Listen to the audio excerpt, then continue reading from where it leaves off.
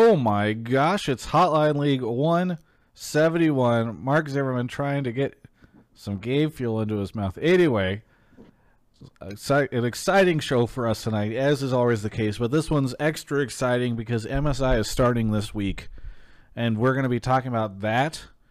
There's also been some like random drama in the space over the past week, which we could talk about as well. Mark is being attacked by a creature that should not be allowed to be there. I'm going to go shout out Alienware and Gamefuel for sponsoring the show. We'll talk more about them later in the show. But Mark, first off, my constant co-host, how you been? Let me introduce you. What's going on? I've been good. I've been watching a lot of stuff because I don't know if anyone saw the announcement for broadcast talent. Your boy was not on there. Your boy's doing nothing. Your boy's sitting on his thumb. Well, have you figured out what you're doing now? Like since you're moving on from the Riot Games thing, like what do you got up next?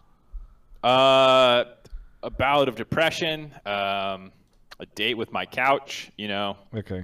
Some big opportunities there. Well, wow. I've always enjoyed you being a part of the broadcast, and I'm going to miss you going forward. But maybe we can do some more like LCS coverage, or maybe we can co-stream or something whenever LCS comes back. It's going to be a bummer to not see you on their shows in the future. Anyway, we got DeMonte here. We got DeMonte here, our guest for the week. How's it going, DeMonte? It is going, Travis. That is about it. Literally, it's just going, man.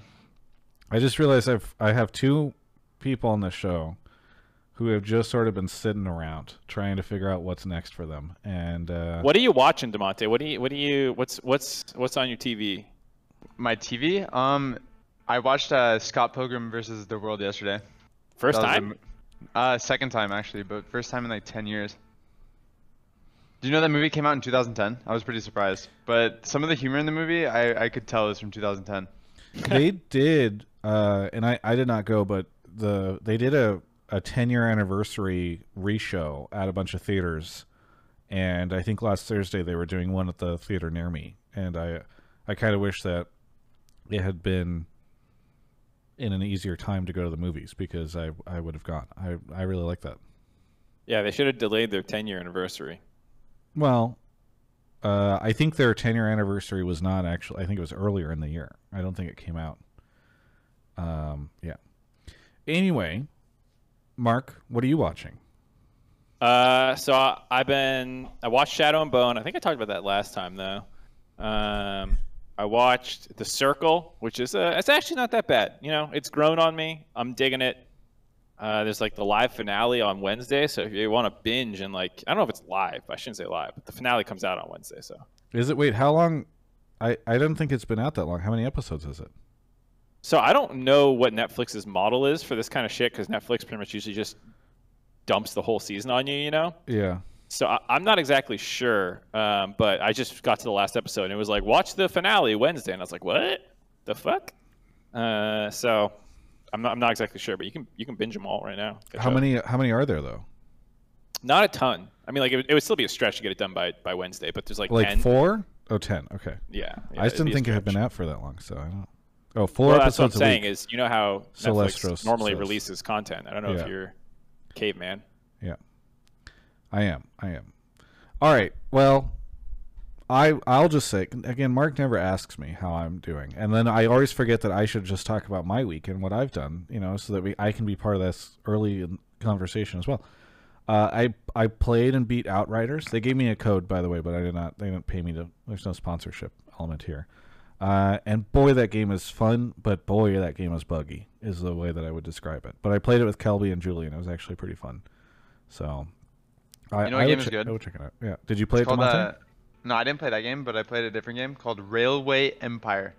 And you're based in like the 1800s, and you're like a railroad tycoon basically, and you have to like build your railroads to all the cities before everyone else, and then you basically you get the monopoly over everyone else, and you just fucking play the game, make some railroads. It's pretty fun. Wow. Is it like Roller Coaster It's kind of like Tycoon? Civ, but like with railroads instead. Okay. If that makes sense. Very interesting. How much of it is like kick your one up. own skill with laying the railroads down? Like, do you have to be optimal with like like the tracks that you're Yeah, laying? or- like the pathing is like, because as you get more trains, then the logistics gets more fucked up as you, because if you have too many trains and then some of the trains are on the same path, then you have to like make like little exits for them, and then you have to like fix their pathing the more trains you get, so you can keep making money while also getting more trains. That sounds a lot. I don't know if you ever played a game called Metro Station. That was a good single player game about like building good pathing and like handling logistics. This sounds like a multiplayer version with some Civ shit tucked in there. You know what other game I've been playing a little bit of? Uno. Because they have a digital version of it, and you can play it with people online. And I kind of want to find 3 other people to play Uno with on stream. Pokemon Snap came out too this weekend. I've been snapping away. Yeah. Mark, have you been seeing Twitch chat, by the way? I don't know if you've been paying attention. No, what happened? I did my my little ruse like I did at the end of last year, so I don't know if you. Oh, I saw some people being like, "Mark's not on the broadcast anymore." Yeah. We'll let this one go for longer. Okay. Let's. I'm just not going to acknowledge it. If it makes the front page of Reddit, I'm just not going to clarify. Force. Tell Riot this is what happens when you don't include me on an international broadcast. I'm not going to tell him. You have to break the news. I want you to tweet out. I heard some shit about Mark Z, guys. Yeah. I heard he got in a fist fight with Captain Flowers. I will get fucking rocked in that fist fight. Put me up. Give me someone else, dude, please. Okay, Anyone else. Do you think you could take Kobe? Chris Greeley, actually. That's why you're not there. I think I'd have a better shot against. I mean, like, I'm not favored versus very many people. Okay, so let's just get that out of the way. But I feel like Captain Flowers has like some of that like. I think he's more ferocious than Kobe. I feel like Kobe and I, we'd be squared up. Okay, what do you guys think? We'd be throwing some jabs.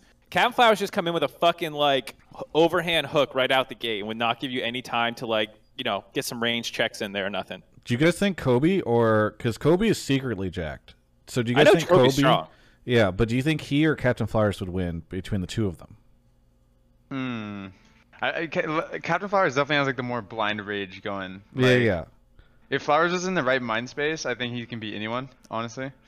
But Kobe is secretly jacked. I've seen him a couple times shirtless. Yeah, me too. I feel like Captain Flowers could beat up anyone on the broadcast in any region. Okay, in any region. I don't think there's anyone. No, there's a couple of LPL casters that are I think could take him. I don't know. I totally agree with DeMonte. The bell rings and the bull comes out, and he's just going to be 0 to 100. All right. Well, hopefully this can be an All-Stars event the next time All-Stars comes back. Get some boxing matches. We can bet on them. Fuck League of Legends. You know what? We'll be Logan Paul and Jake that would Paul. work, actually. They just gave up their content to go do this other shit, and it's way more popular. Yeah. That's how we revitalized the NALCS. We just turned it into suck anyways. Yeah, let's go boxing. Oh boy. Anyway, let's talk about League of Legends and esports stuff. So, a couple of things I've been thinking about. Obviously, we're going to take. I figure half or more of our calls and conversation tonight is going to be about MSI because it's kicking off. It's kind of a weird situation where like there's going to be a lot of sort of theorizing. This is when everybody can get their crazy predictions in and all that stuff because obviously we haven't seen anything yet. So there's a lot to talk about, but also not much that we can say. There's not a lot of analysis or discussion we can have yet, though. I know, Mark, you guys probably talked about a little bit of that on the dive today. So ready for some of that. I think. Do we want to talk about esports certifications? We talked about it last week. Is there anything more to say? No, we didn't talk about it last week on Hotline League. I think it happened on Tuesday, didn't it? It's been so long and so thoroughly trashed on that like it fell out of favor very quick. I definitely think Thermite. Like it just burned out immediately. Yeah, I definitely think it happened Tuesday, but I don't know. If somebody has like a passionate call. I obviously I did a video about it. If anybody doesn't know what we're talking about, they're listening to the podcast or something like that, you can go check it out on my YouTube channel. But DeMonte, you saw it, right? Yeah, the esports certification stuff. Yeah, it did die really fast though. Like it was a spicy meme for a couple days, and then now no one even talks about it anymore. Well, what's weird is so on Tuesday I think it got announced, then on Wednesday it got canceled, and then on Thursday a bunch of people that were associated with it came out to like defend their involvement. And I'm pretty sure I got subtweeted and told that somebody was subtweeting me saying I was fucking disgusting. One of the people that were on it, which I thought was a bold move. You're definitely not esports certified then. I am no. I mean, I am through my own certification process, which is the only and largest. Is it free, or is it like what's the benefit over? You have to sub yours? To the channel to get one. So it's $5 versus $400. Yes. And there's no test. Oh wow. But I think it's equally as effective. So I would argue more. Possibly, yeah. Because I don't know if they were going to give a certificate, but we actually gave certificates. So I don't know. But I don't know if somebody has some crazy call. A lot of people in the chat have mentioned Spellzy from Golden Guardians did a tweet. I'll put it in the chat because I'm sure DeMonte hasn't seen it yet. Talking about some data around all the different teams and what their average monthly views have been like this year. It's not great, and outside of the top 4, I think it is pretty tough. And I wouldn't even say that the top 4 are in a great place. But anybody wants to see this, or listening to the podcast or something, or they're watching on YouTube, just go to Spellzy on Twitter and check him out. You know what I thought was funny? Because I saw this, and then he made another one with, I think it was Disguised Toast YouTube channel. Yes. It's like 44 million. It's like, holy shit. I retweeted the data that showed like EG's at the bottom with like they're averaging like 1,000 views on YouTube. But then TSM's at the top averaging like 451,000. Obviously a huge disparity there. But Spellzy clarified because everybody like hopped on there to be like, oh, EG sucks, or Dig and IMT, because they're also basically at the bottom with similar numbers. And he's like, look, a lot of people are talking about how, these bottom teams don't have much, but in comparison to like anything else, it's terrible. Like Golden Guardians launched a Melee channel for Smash Melee, and they would rank, if their Melee channel was an LCS team, it would rank 3rd. And they launched it based off of their views. They launched this thing like a month ago, maybe a little less, and it's already doing so well. It's just like, to me, this just goes to show how saturated the league space is with content, and like there's just so much content. Do you think it's saturated, or do you think just like the team content is just not as enjoyable as like streamer content or just individual people's stuff? Well, because I feel like there's a lot of viewers I see a lot of people blow up that just like stream themselves playing solo queue a lot, but it feels like the team content doesn't get viewed as much. Yeah, I think it's a little bit of both, so I think, look, it can be saturated, and there's a world where, if these teams are producing content as popular or as enjoyable as some of these other YouTube channels in the space creating content or whatever, the views would obviously be on the team channels instead of those, or their channels would be doing better.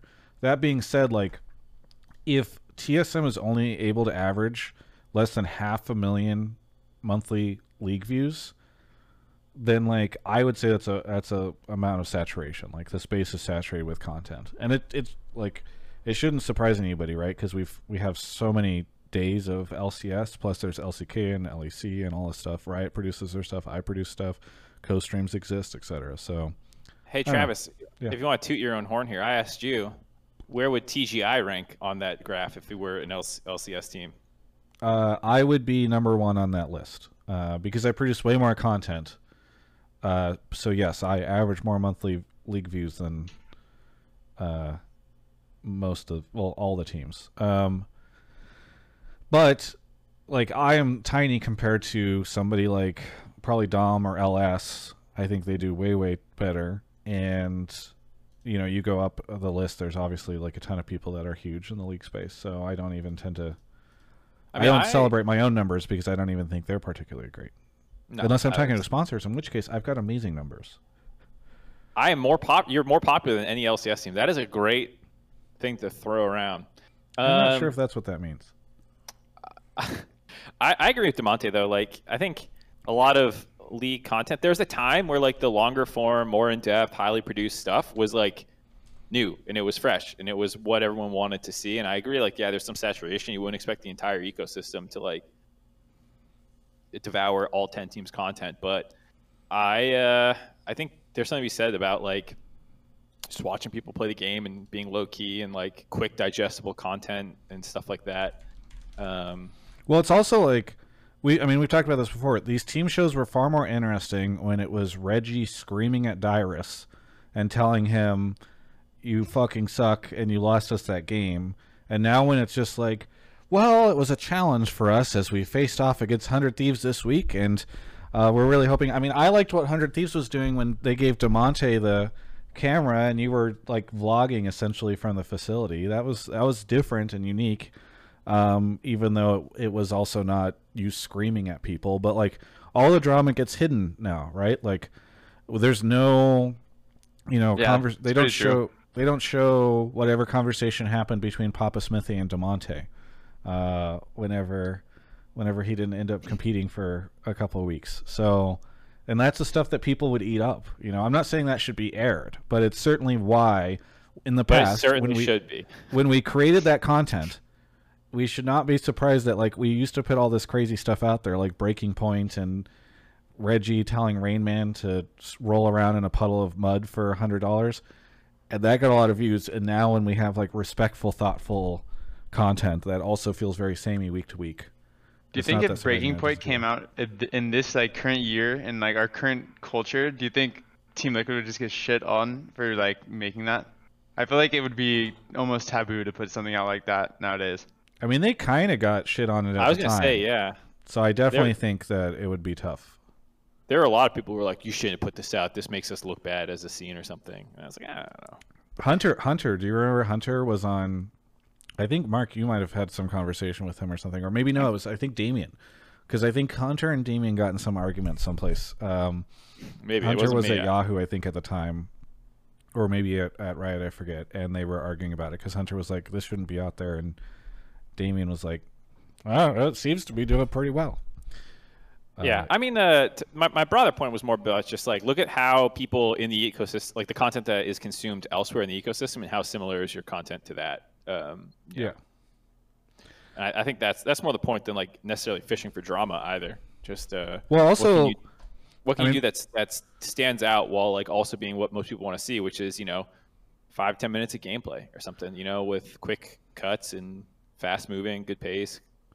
Also, I feel like those numbers must be like the fast content like you're saying. It's so much easier to just put out a ton of videos like that versus like the team content. It's like you maybe put out once every 2 weeks, and then of course like you're not gonna have as many views in that way as well.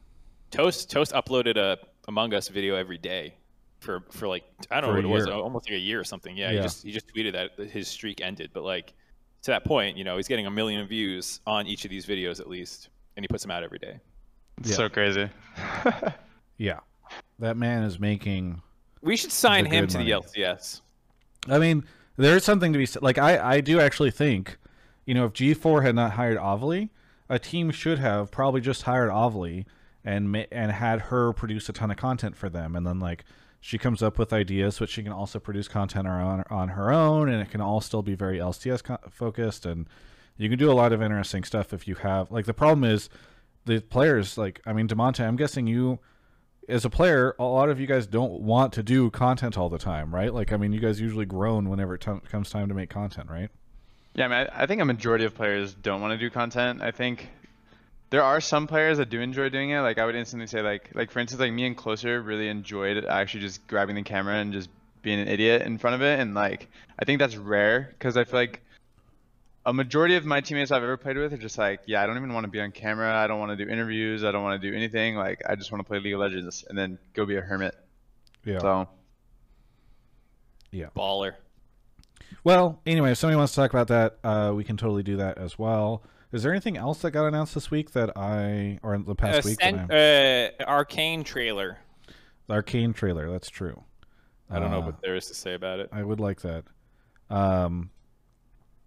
They are. Am I allowed to talk about something that's happening on Wednesday? 1 second. Mark, Phil. I don't have anything to Phil. Demonte, Phil. Hot Rock, your turn. My God. Okay, I think I can say this.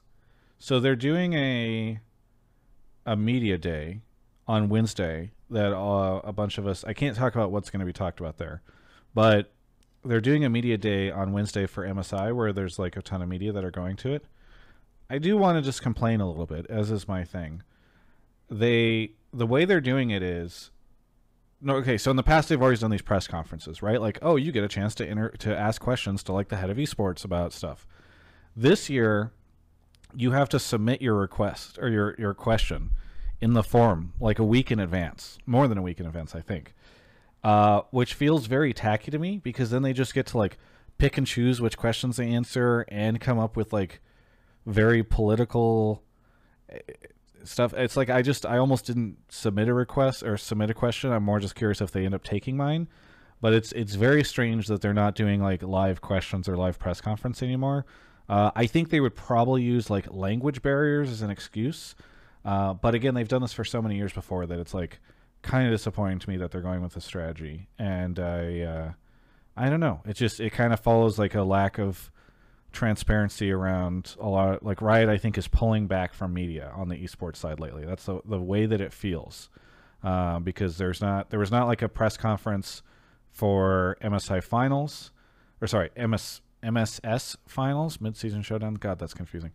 And we still haven't heard. They've refused to make any statement around the import rule stuff, which is me bringing it up again on the show. And like now they're like, yeah, if you want to ask us questions for the media day, you can submit it. So we'll see which ones they choose, but I'm very curious. And I think it's unfortunate that they're approaching it this way.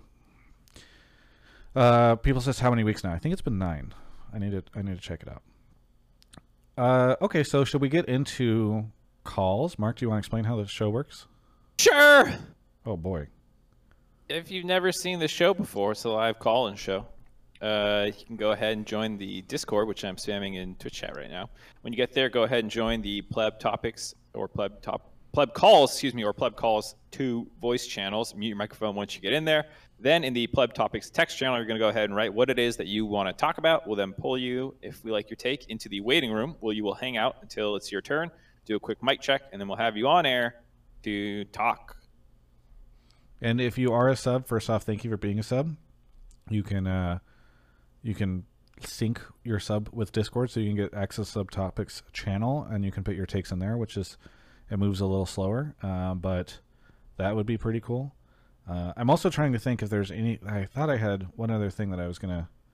Oh, wait, we should just also talk to Demonte a little bit. Demonte, you said a while ago that you were gonna put out some sort of like post or something about what's up, how you're doing, et cetera, et cetera.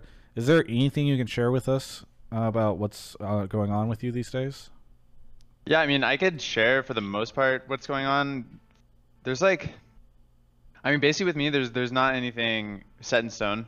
It's like kind of everything is up in the air still. I would say off season is not completely finished happening yet. Like what it's looking like right now is that I won't be on an LCS team for mid lane in the summer. So that's fine. I've kind of come to terms with that. And now the decision that I've kind of made is it's like I either have to think about role swapping or I have to think about if I even want to play Academy in mid lane anymore.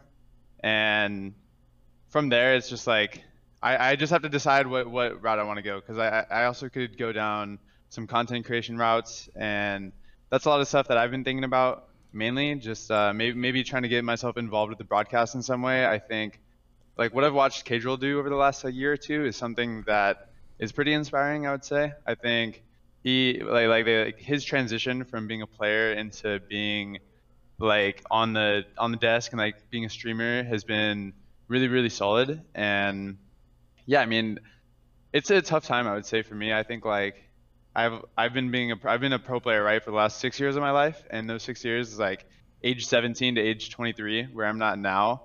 And it almost feels like I'm going into this territory where I don't know the space anymore, you know? Like for so long I could just wake up every day and be content with just queuing up for solo queue the whole day long, and then that's like my job, right? But now it's like I'm almost getting into these waters where I have to really figure out what is next. And yeah, I mean, there's nothing official, but that's basically it.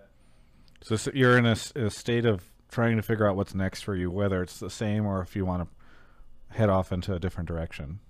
Yeah, yeah. Basically, just deciding if I want to keep playing or if I want to just transition into doing something outside of playing. Well, if you are a caller and you want to give Damonte advice on his career and what you would like to see him do next, or anything that you want to say to him, feel free to also put that take in the topics chat, because I'm sure Mark is still pulling people, it looks like. So Yeah. I think it's interesting. I don't know, Mark, if you had questions for Damonte about what's going on with them, but No, I mean, no. I mean, given what he said there, it sounds like he shared what he could. I mean, it's crazy to like be 23 years old, having been doing something for 6 years, and then be like kind of at a point career-wise where you're facing down something that most people face in, like, you know, the midlife crisis kind of thing that they hit, where it's like, oh, this thing that I've been doing my entire life, basically, I might need to move on for it. Is it time? Like these kinds of things that like Yeah. gamers, I mean, I could athletes easily like. I feel like I could easily keep playing mid lane in academy and just keep grinding out the same thing I've been grinding out. But the last 2 years have been like super fucking hard on me for sure. Just feels like I've been on a different team every 6 months, and it's just like, do I want to just try something new? Because it feels like the narrative has been set, and especially after, I would say, this spring split and like the lock-in tournament, I felt personally that I was like playing at one of the like probably the top level I have been playing at, and then like everything like slumped in spring, and then everything happened that did happen, and it's just like, shit, man, this is really difficult to keep dealing with. yeah. I mean, it's funny, Mark. You mentioned like being in these moments where you have to decide if you want to keep doing this thing. But it's true that a lot of people probably come up with this, you know, at a midlife thing. But I think you and I have also experienced some of this stuff. Like when I left Yahoo, it was like, fuck, okay, am I still doing interviews? Like, I've been doing this for a long time. Is this what I should be doing, or should I like try to go behind the scenes? Should I whatever? Obviously, I decided to keep doing it in this very different way. But I can definitely relate to that, like what you know, you're stuck at a crossroads, and it's like, what path are you going to take? And sometimes Yeah. it can be spooky. Yeah, I guess like I'm really grateful though that I feel like I could do nothing for the next year, and since I played pro for so long, I'm chilling on the money part. So I think at least there's that, you know. It's like I feel like being 23 years old in my position is definitely not a bad thing.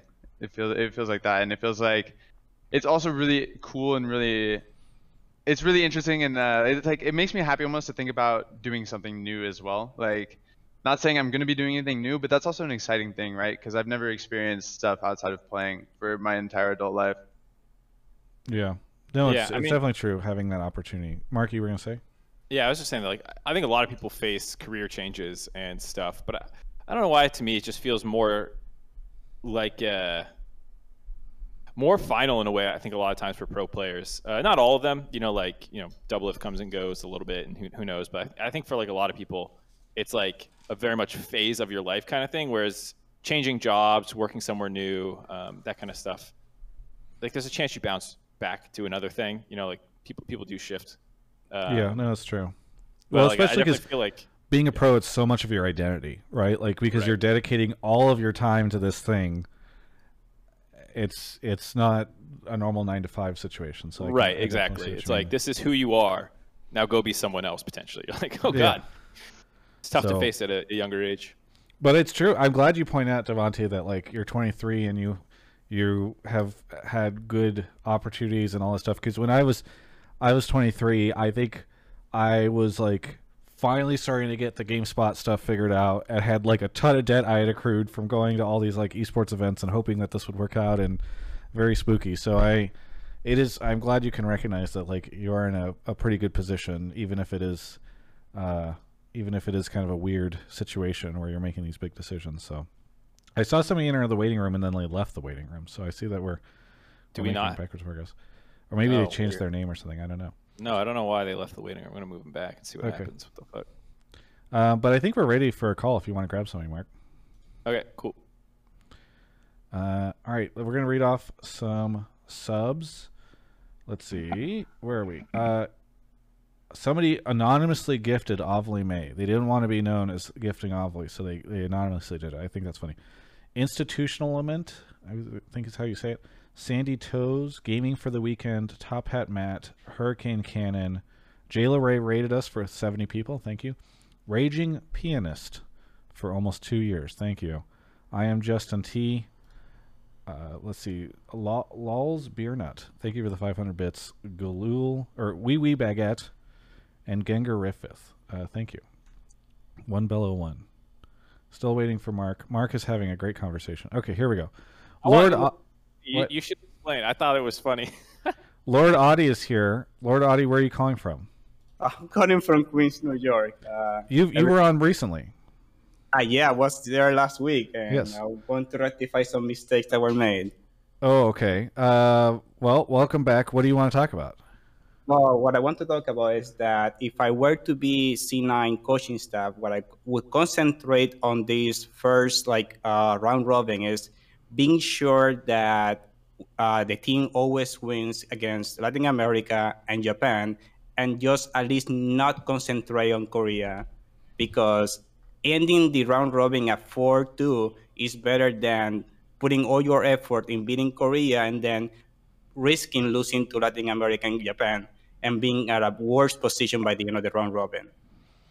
Yeah, so for those that don't know, we have Gillette Infinity, Damwon Gaming Kia, and Detonation Focus Me in the group with Cloud9. So you're suggesting don't even worry about trying to take games off of Damwon.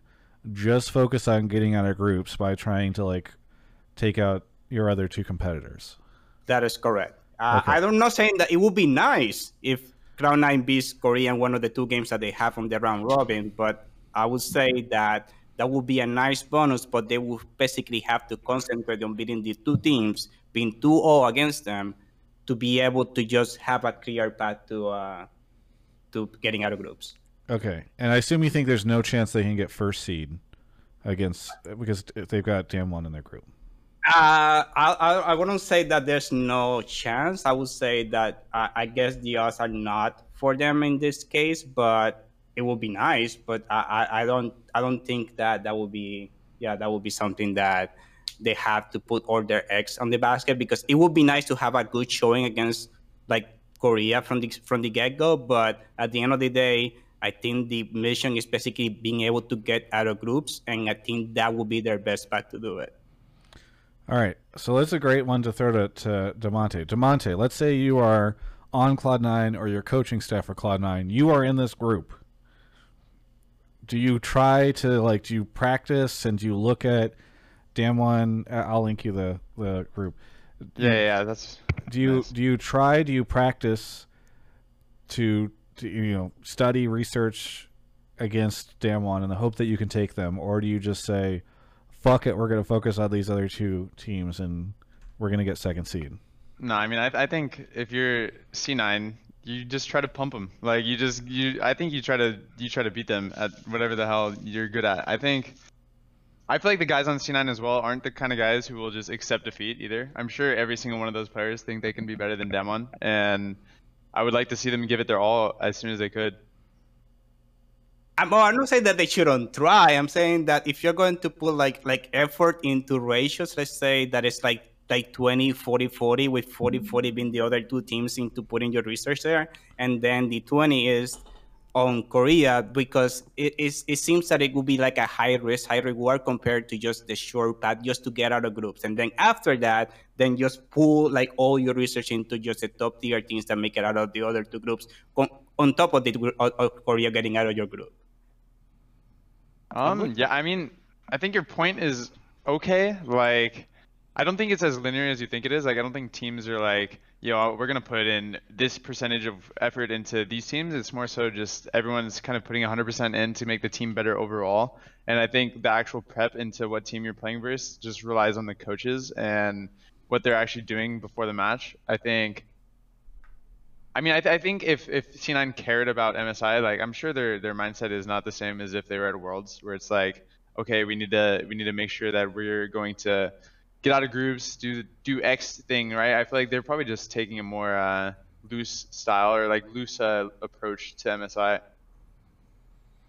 Yeah, I was gonna say that I think it's a bit of like a false dichotomy. Like I don't think preparing for Damwon inherently decreases your prep for these other teams, because a large portion of your early scrims at these events are like a lot of times like more figuring out what you want to play and like trying to improve and see what holes are getting exposed as you're going against these other top international teams and trying to plug those. And then you know, because you're there for a little bit of time, and then you start trying to figure out your game plans for each of these. But like it's double round robin, and it's similar to how Worlds normally is, where your first phase of round robin is like one opponent a day, maybe two, and then you close out your day in the second one. And maybe only in the second day would you start talking about like, oh god, we don't have enough time to prep for these 2-3 opponents that we're going to play. But realistically, like you can do it. I think I could understand then being like, well, we're going to prep the hardest for our first opponent of the day, and then we'll maybe try and prep a little bit for, you know, the other people, or maybe we're going to put more prep into the early opponent that we're going to have to fight, but you'll see one of their games that day, which will then inform what you're going to do. And so like, I just don't think it's necessarily a situation that like prepping for one is hampering your ability to prep for the others. It's also tough to imagine a world where like the coaching staff goes to the team and is like, hey guys, we're going to really focus on these other two teams, and we're going to not put as much effort in Damwon. I feel like Perkz would be like, what the hell? I enjoy this team so that we would just, you know, assume we're going to lose to Damwon, you know, or LCK. Like, I think that's how champions are born. I mean, this is what Demonte said, right? Which is just like that team is probably not filled with players who are willing to just take it for granted that like, I'm not saying that's what you're saying, Lordotti. I guess I understand. Yeah. I guess it comes from because you know I don't feel that you know you can control what the players think, but I mean as a coaching strategy, I don't know how they prepare for these matches or how they're preparing. I just wonder what is the mindset and what is basically like the end goal when it comes either, well, do we take out like a few games out of Damwon on this first round robin and whatever happens, or basically we just want to really get out of groups and then just continue to that path to be able to at least like get that goal out of the way. No, I mean I think it's like there's some people in Twitch chat who are saying, this is silly, but it makes sense in some sense, right? Like if you were to in a vacuum, if you go and you say, okay, you get out of this group if you place top two of these teams are pretty easy to, you know, are much weaker than the third team. Where will you put your resources? You would probably say we're going to focus on getting top two by taking these two guys out. So I get what you mean. It's just, I think to what Mark and Demonte said, like maybe it is less linear, maybe it is a little bit more complicated.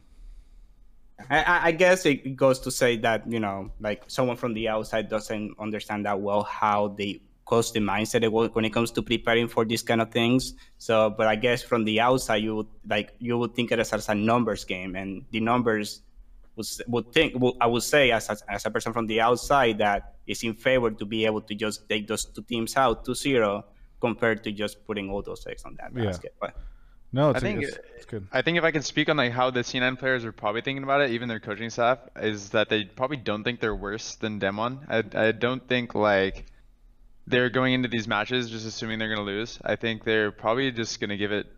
I feel like if they go with the approach that you're saying, where it's like, yeah, let's just take out these bottom teams, they're already putting themselves at like a mental disadvantage when they play Damwon, because they're like, oh shit, like now we have to play the actual good team. So now it's like they're already putting themselves on a pedestal below them, and that kind of just means that I feel like that just makes the whole tournament harder. And I feel like all these EU personalities on C9 and all these like, I would say like the very strong ego players, there's no shot that they're going into the match thinking like we're gonna lose. If anything, I feel like the first game of the tournament is C9 and Damwon, right? Exactly. Yeah. Yeah, I feel like there's a good chance C9 wins that game. Maybe they won't win the tournament, but I feel like C9 is gonna come prepared, and I feel like they're gonna give everything on that first game.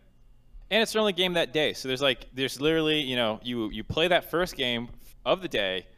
You have all this prep to go into it, and then you, regardless of what happens, can watch your next opponent, which is DFM, they play right after you, and then you have literally like a day and a half until you play again. You have plenty of time to prep for them.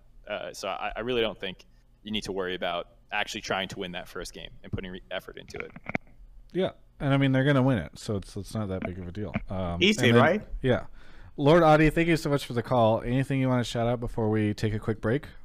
I just want to shout out to my wife, which is not totally upset that I forgot to shout her out on the last week episode, which is completely, I love her and she's the love of my life and she's my wife and I shout her out. Very good. Thank you for the call. Really appreciate it. Glad you were able to get Hope that you result. learn your lesson. Yeah. I learned my lesson. Glad we could get you on the show this week so that you could rectify that mistake. Yes, exactly. Yes. Thanks so much for the call. We'll catch you next time. Bye. All right, we're going to take a quick break to talk about Alienware. I want to talk about something that happened today, which I think a lot of people probably would not normally talk about. But after 3 years of many, many different monitors, for myself, other contractors, other people, et cetera, a Dell monitor, not the Alienware one, but a Dell monitor that I had, it just the panel stopped working on it for some reason. I'm not sure why, but it's just not working. And so here's the thing. A lot of people might think that, oh, that's when Travis hits up his partner manager and gets a brand new one sent to him. And that's actually not true. What I do is I go through the same process that everybody else does. So I called the main Dell number for customer service. I gave them the serial code off the back of the monitor, and guess what? They had me do a couple things. They're like, okay, let's do a test on it. Hold down this button, see if what pops up or whatever. Well, here's the thing. They're like, okay, sounds like we need to replace it for you. And they suck. This all happened at 11 or noon today because I came into the office and was trying to figure it out. And there's a new one coming tomorrow. And this person has no idea who I am. I'm not this monitor is not flagged as being special. This big company, they don't do anything special for this thing. My name's not in there. They asked for my name, my info, and that's just pretty impressive that this new monitor is showing up tomorrow because this one has issues. I'll put this in the box and send it back, and again, obviously every now and then a product is going to have an issue. Something gives out, or I don't know, any number of different things. We haven't had issues with almost anything they've sent. But this monitor had the issue, and they're getting me a new replacement within 24 hours. Hopefully it shows up tomorrow before noon or whatever, so I can really say 24 hours. But again, within a day.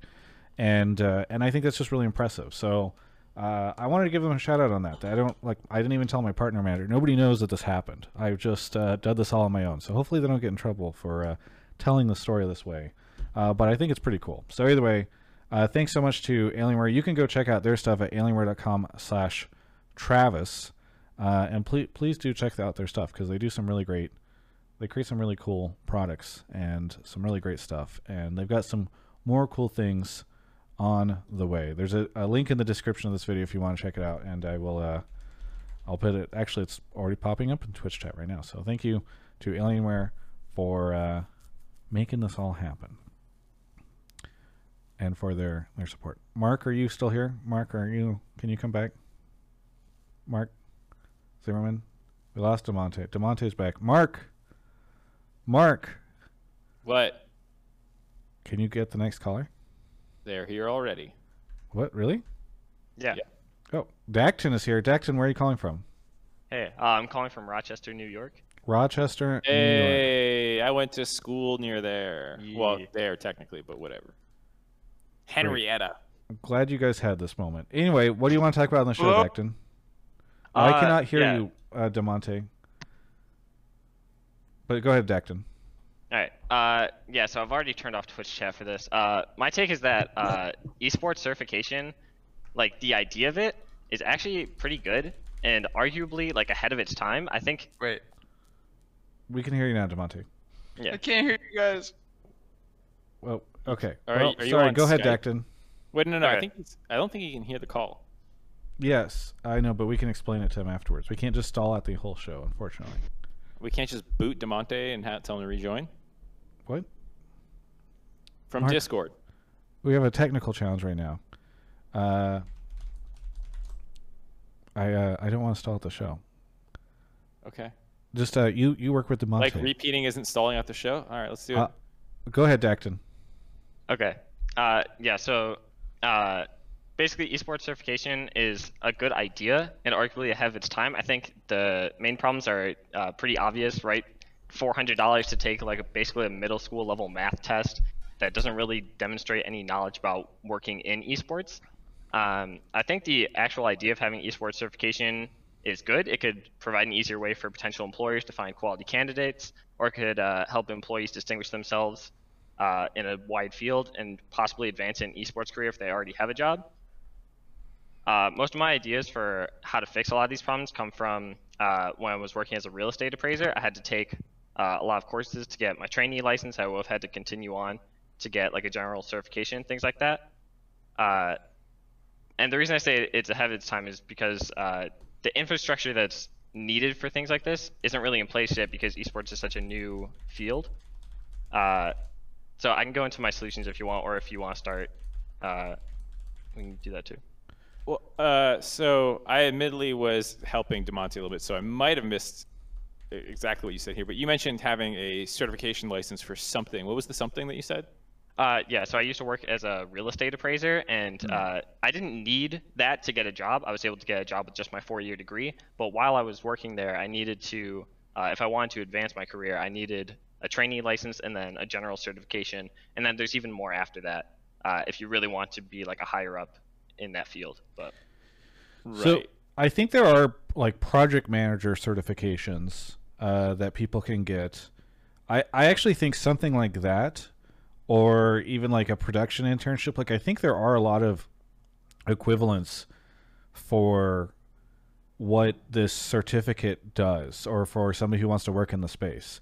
That's kind of the problem I have with it, is like there's nothing inherently like esportsy. Like you can even get like a sports management degree or something. I'm not sure how helpful that is even for sports management, but like there's a lot of corollaries. Like there's nothing in esports that is completely unique to what we do here. Like sales roles are still there, the project management jobs are still there, social media, like that's what's difficult for me is I don't actually think, I guess the only thing you need to sort of certify is like, oh, you know what esports is, but that's the type of thing that I think is pretty easy to figure out in an interview, and even maybe even like train somebody or teach them when they get in.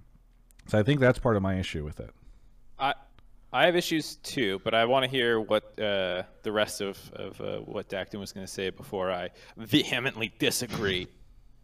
Yeah, so I see what you're saying, right? I agree that there's nothing like inherently in the esports scene that requires this type of thing.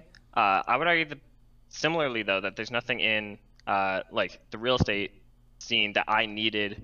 Like I could have just gotten a degree in similar things. Same with like, to be an actuary, you have to like pass an exam, things like that. So I think I don't necessarily think this esports certification should be a requirement, but I think it could help people stand out in a wide field, or help, like I said, like help employers find potential candidates. Yeah, so that I can go into. Oh, I mean, if you really, you've said a couple times you can go into it. So try not to do like a 5-minute rant, but if you've got like a short version of this. Yeah. So basically, there are, I think the main thing comes down to the price and the actual like testing involved in it. Courses, like it shouldn't be just one test and then you're done. It should be like a course where you actually teach people and train them in things.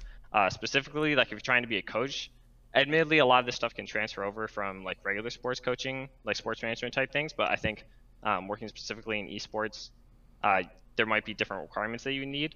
I think additionally, if you're trying to get into casting specific things, for example, like MOBA FPS fighting games, like those might require different things between different genres. And so if you had a course for that, you could help distinguish yourself that way. And I also think that the price, like $400 for the one test, is way too fucking high. Sorry, it's no, way I mean, too you're high. not saying anything. This stuff is all the stuff I feel like everyone agrees with. So I don't know if we need to break down like why the pricing is bad or whatever. Right. The pricing is bad, but like that price also can be like funded by your employer. Like if they find someone, but they feel like they need this type of training, the employer could pay for it. This comes into a little bit of a problem with, I know some team owners are involved with the specific esports certification thing, but that doesn't have to, like that doesn't have to be true. Sure. I think, okay, go ahead, Mark. So the thing I was gonna say is like the examples you gave of like things you would test for are things that like I don't think you can adequately train a third party entity to then train these people for. At least like some of the examples, like coaching. What I care about is your game knowledge, and like that changes rapidly over time depending on the meta and these kinds of things. And like, you know, there are techniques and things that go into coaching that are helpful to know, but that has an entire thing, like you're saying, that I don't really care about if you don't understand the League of Legends game well. And I think this applies for most of these things where, depending on what you're doing, there's a corollary in the non-esports world that you can get to show that you're adequately prepared for this, whether a degree or something. Or what I care about is something that doesn't exist in the actual rest of the you know, doesn't have a corollary, and you need to prove it to me some other way. And I don't think like a certification is ever going to be that. And I like if, okay. I feel like there cannot be one esports certification for all of esports. I think like yeah, it doesn't really make sense to me that like I think different aspects of esports maybe you need like a class like you were saying, Caller, like maybe I don't know, I can't think of anything off the top of my head, but I'm sure some of the behind the scenes stuff of an esports team, you definitely need much deeper knowledge of things rather than like, I don't know, let's say, I don't have a good example right now, but I feel like some stuff just requires maybe outside help, but maybe not in the aspect of like everything all falls under one esports certification. Like, yeah, I completely agree. Yeah. Yeah, I mean, esports, I think we've said this a bunch of times, but esports is an industry. You know, it's like going to Hollywood and getting a Hollywood degree. Like, well, what the fuck do you do? Like, Yeah. are you one of the people, are you an actor? Are you a grip? Are you a sound designer? Are you a VFX artist? Are you a promoter? Like, are you an agent? Like, they do you know, Hollywood, just like we do esports. I'm in esports. Really? I'm in Hollywood. Okay, well, that just sounds like you're fucking trolling. You know, like, it's like you don't get a degree in Hollywood. You get a film degree with film studies potentially, and you're going to walk away with some certain skill set and hopefully a portfolio that you can then bring to me when I'm looking for people or something. You know, I admittedly don't exactly know how Hollywood works, but like similar thing here. Like, okay, you have a data science degree and I'm hiring analysts, and you built this cool spreadsheet that you're going to send to me as your portfolio, and I'm going to dig into it and be like, well, you kind of know your shit. Or this is all useless information. This means I have to train you in game knowledge, but at least you have a technical aspect. Or like at least I can start evaluating that. And a degree in esports does not help in any way for any of that. I mean, I think there's a couple things here too. You mentioned like casting. One of my concerns with this is that it also assumes that there's jobs on the other side of this. Because I actually had a conversation with somebody who pointed out that there are several colleges now that are offering esports majors or minors. And so people sign up for these things thinking that there's going to be a job for them on the other side of it. I think, you know, I saw Kangas in the Twitch chat. Like, he just mentioned that after spending a lot of time casting amateur stuff and academy stuff, he's going to try to go full-time as a caster. And like, that's not guaranteed. I think a lot of people are rooting for him. He seems like a really nice guy, but like telling, you know, how many casting jobs are there in the world? How many broadcast jobs are there in the world to be something like this, right? Like, Mark isn't doing MSI, and he's been doing this stuff for years. So even people who are veterans can't even get places on the broadcast. And so I think it's like, I worry a lot because I don't want there to ever be a thing where you have to pay for it, and the assumption is this is what, at the end of it, there's a job waiting for you, whether it's a certification or something like that. I do think some classes are cool. So like, I don't know enough about this program to like endorse it, but like Eunice Chen, who used to work for Cloud9 and Riot Games, she runs a program now called Enlight, where for $35 a month you can get access to a bunch of classes. I think they do some like one-on-one stuff. At the very least, it's like, I mean, 35 for some people is probably a decent amount of money, but it is a entry level way. You can spend a little money, you can learn a little bit about the space, and you can sort of see what you think, and you can talk to some people potentially that have experience here. That seems like a pretty good option for somebody who's like, I'm thinking about doing esports, I want to learn more about it, or like I want to sound more knowledgeable on things. And it almost sounds kind of like that's what you're talking about, Dacton, where you're talking about maybe some sort of classes or something that would help. Yeah, I think that was more along the lines of like my idea more so than like a certificate specifically. I think just having being able to spread the knowledge is the most important thing. And like right now, esports is still pretty young. There's not really this type of infrastructure in place to like disseminate this knowledge very easily. And so that's why my thought was that the esports certification was a decent idea, because this would be one way of doing it. The best time to plant a tree was 20 years ago. Second best time is now. We're in the 20 years ago. So we can kind of play around with things. Yeah, I mean, I agree. Look, in the like slew of people who were trying to defend their involvement in this thing, where they like were like, I wasn't involved at all, but also here's why I signed up to be involved in it. There were a lot of people who were like, we really need like a path, and the people that say that there's no need for a path or something, like no one is saying there's not a need for a path or like a better option for people to get in. Like I don't think anyone thinks right now that we have the perfect system of getting people into the space. I think there's a lot that can be done with it. Quite frankly, I think a lot of that depends on these teams and these companies figuring out how to find better candidates, how to be better managers and employers. But I just don't think that this is it, or anything like this would be close to it. And I don't know. I just disagree with a lot of their arguments for why they are claiming this will be good. Like somebody was saying, they claim that there's a big problem with nepotism. I agree. The funny thing is that nepotism isn't occurring, to my knowledge, very much in the like hiring process of new people. It is actually occurring in the like I would say there are some people who are on this board because of nepotism. Like when you actually hear the way a lot of them got on the board, it was because they were like friends with the people that were creating it. It's a very ironic thing for so many of these people to be like, oh, I don't believe in nepotism is terrible, and then they're like ending up involved in this thing because they're friends with somebody. Like it's actually more the people that have been around for a long time. Like Mark is on this show because of nepotism. Like there's a million other qualified candidates, but like I know him and we're friends. He lives nearby, so like he gets the job. DeMonte, you were typing something, I feel like, and then I didn't see it. Recently typed something, but dude, I feel like if there's anything I've learned from being in esports the last like 5-6 years is that like no one really knows what they're doing, and I feel like no one knows anything about how shit should work. I feel like we're slowly figuring it out, and the only thing that's gonna fix everything is time.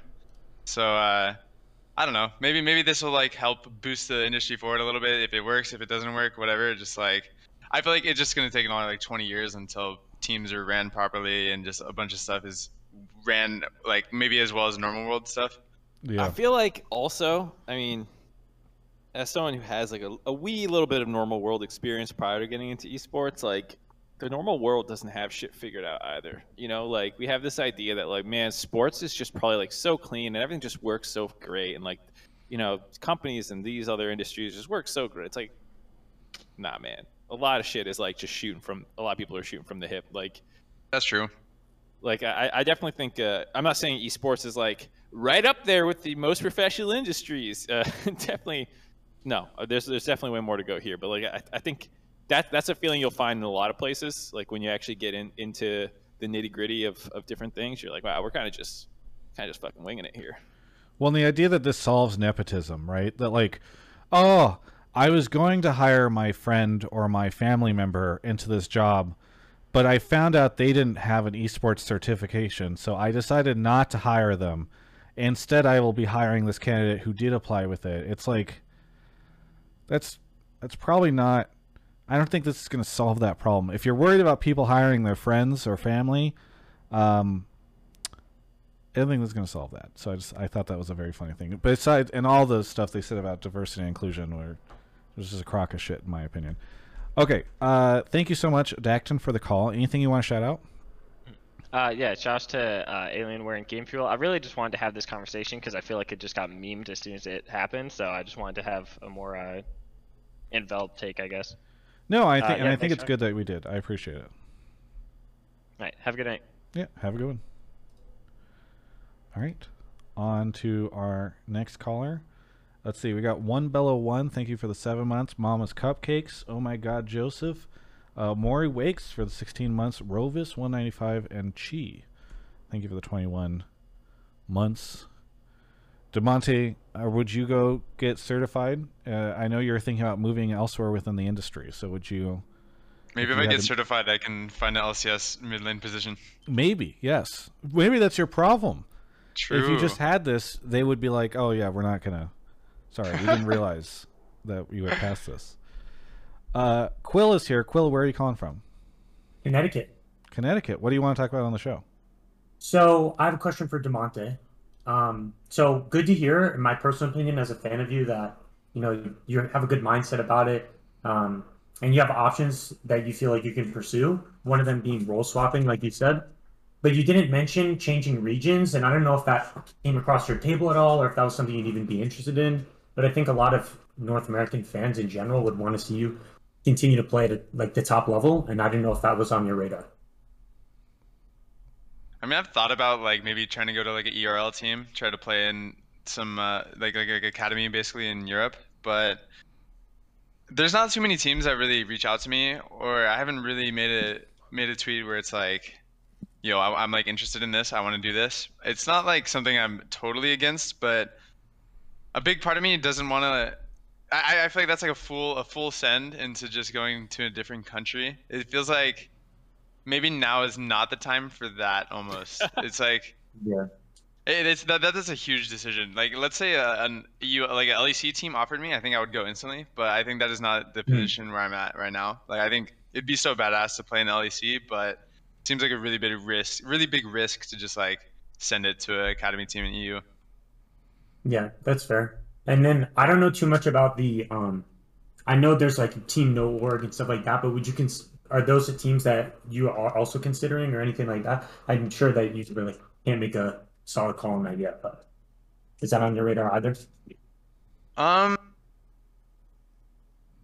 It feels like if the right thing comes around and it's really perfect for me, I would be down for something like that. But a big part of me almost thinks my time would be better off used on just starting something new rather than literally building up from where I was 5 years ago. I think, like, let's say I went to go play amateur and I grinded my way back up into academy or whatever. Like, I mean, that's like the hypothetical, right? But what if I finish that 1 year and then I look back and I'm like, wow, I'm just at the exact same place I started. And maybe if I use that 1 year to pursue going into broadcast or streaming, like literally anything else, maybe I could, maybe I'd just be happier too, honestly. Yeah, for sure. That makes a lot of sense. Instead of spending a year doing it, what if you just spent summer? Like, let's say you say, hey, 100 Thieves, thanks, appreciate it. I mean, I don't know the nature of your conversations with them, so I want to be delicate around this stuff. But I don't want you getting fined for tampering or poaching or something. But you find 4 friends that you said build something new. Why not build a new team? Build Team Send It or whatever, or Piss Chillin'. And you've got 5, you and 4 people, and you just fuck around for summer. I mean, you said you're in an okay place financially, so maybe you can. I don't know. Maybe it's hard to find 4 other people who are willing to do that. But I think people would really enjoy something like that, and maybe you could at least have some fun with it on your way out. Yeah, I mean, that doesn't sound like a terrible idea. Maybe if I really were to find the perfect players, but I mean, like you said, I feel like this summer is just like I could do literally anything with this summer split, and then I feel like for what's next year, 2022, Yeah, next year's 2022. 2022, like once that year starts, like I could literally just do anything again. I don't know, like today you saw Solo got announced on Golden Guardians Academy, right? I think he spent this entire year just playing solo queue. And it at least it gives me some reassurance that I could, as long as I kept my game up, right, I could easily find another job if I wanted to, and like tried something else too. Was Solo on any of these amateur teams or academy teams? No, I think he was just purely playing solo queue or just chilling, honestly. What is that? What does that send as a message to like all the amateur players? Like, hey, thanks for competing in this. Some of you guys did great. We're going to get that guy who completely ignored this entire system and has just been chilling in solo queue, and we'll pick him up for our spot. I just think that's funny. Well, he did go to Worlds last year, so I don't know. I would say also you could do what Alorm did. I mean, he was competing in amateur while also being on broadcast and stuff, and then you can dip your feet into both. Boom. Yeah. Amateur just seems like a really slippery investment. Like, you don't really know what you're going to get out of that. It feels like the Wild West, kind of like how it was even 5 years ago with all the Norg stuff that happened. Yeah, I mean, I think you just have to have Norg, sorry. Solidified. Yeah. You have to have no expectations, I think. You have to just be like, I'm just going to have a good time while I'm here, and maybe I won't make money or something, but or maybe you'll win some money. I don't know. But I think that's probably how you have to approach it. Maybe it'd even be better to just, like Travis said, like instead of going into investing into this amateur scene as like to join a roster, starting your own, and then you're kind of working for yourself and you have the freedom to be creative in any way you want. But you can also buy a hot tub. I mean, there's a lot. Yeah, you could buy a hot tub and, you know, listen, play League from a hot tub, be kind of big. That might just be the next thing. Hot tub streamer. Might just be. I think we should do Hotline League in a hot tub. We've talked. This is not an original idea. Oh, I never got back to you, Travis. So I'll update you after this episode. Avli has been haranguing me about this. So harrying? No, haranguing. I believe it's HARRANG. I don't know what haranguing is, but can I make an appearance if it happens? Yes, please. I don't even have to be on the whole show, but I'll come through. Haranguing is the present participle of harangue, which means to lecture at someone at length in an aggressive and critical manner. Yeah, I'm looking it up right now too. I hope harangue. Okay, that's how you pronounce it. So last week I mispronounced something on the show, and I got a message from Hunter from Golden Guardians who says that he listens to the show and he fucking hates it when I mispronounce a word. It just tilts him off the side of the earth. So now I feel like when I say a word and there's some discussion about it, I need to use the pronunciation thing. To start a spreadsheet, and every time one of us fuck up a pronunciation or like don't know something that the average human at our age should know, we get a little X like what year comes next after this one? Yeah, someone figure out is Travis or I a worse human being for our age? Yeah, I think we know the answer for that. All right. Wait, how old are you guys? Quill, what do you you have any shout-outs? Anything 30. you want to say? I'm turning 30 in June. What'd you say, Travis? I was asking if you had any shout-outs because we have to move on with the show. Enough with this banter. Yeah, I appreciate that. I'll say shout out to my WoW guild, Cuddly Crew. We're in Molten Core right now, and thanks for having me on for the second time. Yeah, thanks for coming on. Have a good one. Of course, appreciate it. All right, on to our next caller. Shuvul, thank you for the 5 months. Hopefully I said that's right. And Zachmo22 for the Prime. No, Demonte, so Mark and I have been talking. Oh yeah, because I talked to you about that. Mark and I want to do a thing potentially every day after the MSI games. I don't think it's gonna be very formal. I don't know if we'll come up with a name for it or something like that, but we might stream and talk about the games. And there was a discussion about doing it out of a hot tub. And Avli seems to be potentially on board with helping us because she actually has like a house, whereas the rest of us have an apartment. But I think Mark is unsure and if he can do the hot tub thing. Raging Pianist is here. Raging, where are you calling from? I'm calling from Des Moines. Ooh, you're kind of quiet. I'll turn you up. I don't know if you can get a little closer. Yeah, you got to double 2x this kid. Yeah. Okay. What do you want to talk about on the show? Basically, this question is really for DeMonte, but it's more of I want to have some hope for the future. So I'm wondering, playing in Academy and then playing in the LCS, how you feel about the future of the league, how you feel about the up-and-comers, about the talent that we have, and, 2-3 years from now, like just the system, the Academy system, all that. How optimistic are you for the current system to develop good NA talent and allow a path for pro? I think there are a lot of individually good players. I think there's a lot of like 15-year-olds right now, like 15, 16, 17-year-olds that are actually very talented. I think like the instant standout for me is the Evil Genius Academy player. Their mid laner is Jojo Pyun. I think he's 16 years old and he's their mid laner and he's got a really insane lane phase, but he just doesn't think enough yet. And I feel like that's the easy part to develop. So like there's players like that for like exact example. that I think really could brighten the future. I think the Academy Spring Split was kind of bad in a sense. Like I wasn't there for the first half, but apparently all the teams only played 9 games before I joined the roster. It was like they said they only played 9 official matches, and that wasn't too good. But they're fixing that for summer, so I don't know. I think there's potential, but I still think at the same time, no one really cares about it still. It's like all of our matches were only getting like 5,000 viewers, maybe like even less than that. And on top of that, it feels like only some of the teams actually are like putting in work for their academy teams or their amateur teams too. Maybe like half of the league is doing it. And I don't know. I think it's better than it was in the past, but I don't have some insane hope is how I feel. Okay. Because I was wondering, like, yeah, if I was hearing how like there's like not enough drive, and you know some people don't take it as seriously, and you know, viewers aside, like in my opinion, if you're whether there's 5,000 viewers or 50,000 viewers, that shouldn't stop the players trying to play their best and improve, right? Like within the league. So true. Yeah, I mean the players definitely should not be caring about the viewers that much. I guess I kind of took your question more as like, is it kind of dying or is it kind of on the upward swing? But it's kind of like, I guess you just meant more so like talent wise, right? yeah, talent wise. Yeah, it's just whatever, man. I think the ERLs have way more talented players. Rough. Okay. Yeah, that is not. It sounds really rough. Thank God. This was a take I saw kind of in the Discord floating around. Was thank God Ninja's playing League of Legends right now, getting all the little Fortnite kitties. Getting chat. Oh, I see what you're saying. He's attracting.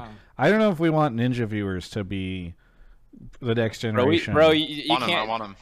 Beggars can't be choosers here. All right, you take what you get. We're gonna have a lot of breaking points if that. All right. Whenever Jojo Pion grows up, you gotta ask him about Fortnite, because I'm pretty sure he came from Fortnite. He's like the first ever Fortnite into League of Legends player. Wait, really? Did he compete in Fortnite? Yeah. It starts with a B, some like really famous Fortnite player, like Booga or something. He plays higher than him in some tournament. Yeah. Wow. Okay, well that's good. Thank you for the insight. I will ask him that whenever he ends up competing. Is he turning 17? Will he be eligible to play in the LCS next year? I think so. Yeah, I think he's 16 right now. Well, I just didn't know when he levels up. They should just put him in there for summer if he turns 17. Raging Pianist, thank you so much for the call. I know I apologize to people who couldn't hear you very well because I know it's just kind of quiet. I turned you up to 200%. But anything you want to shout out before we go on to our next caller?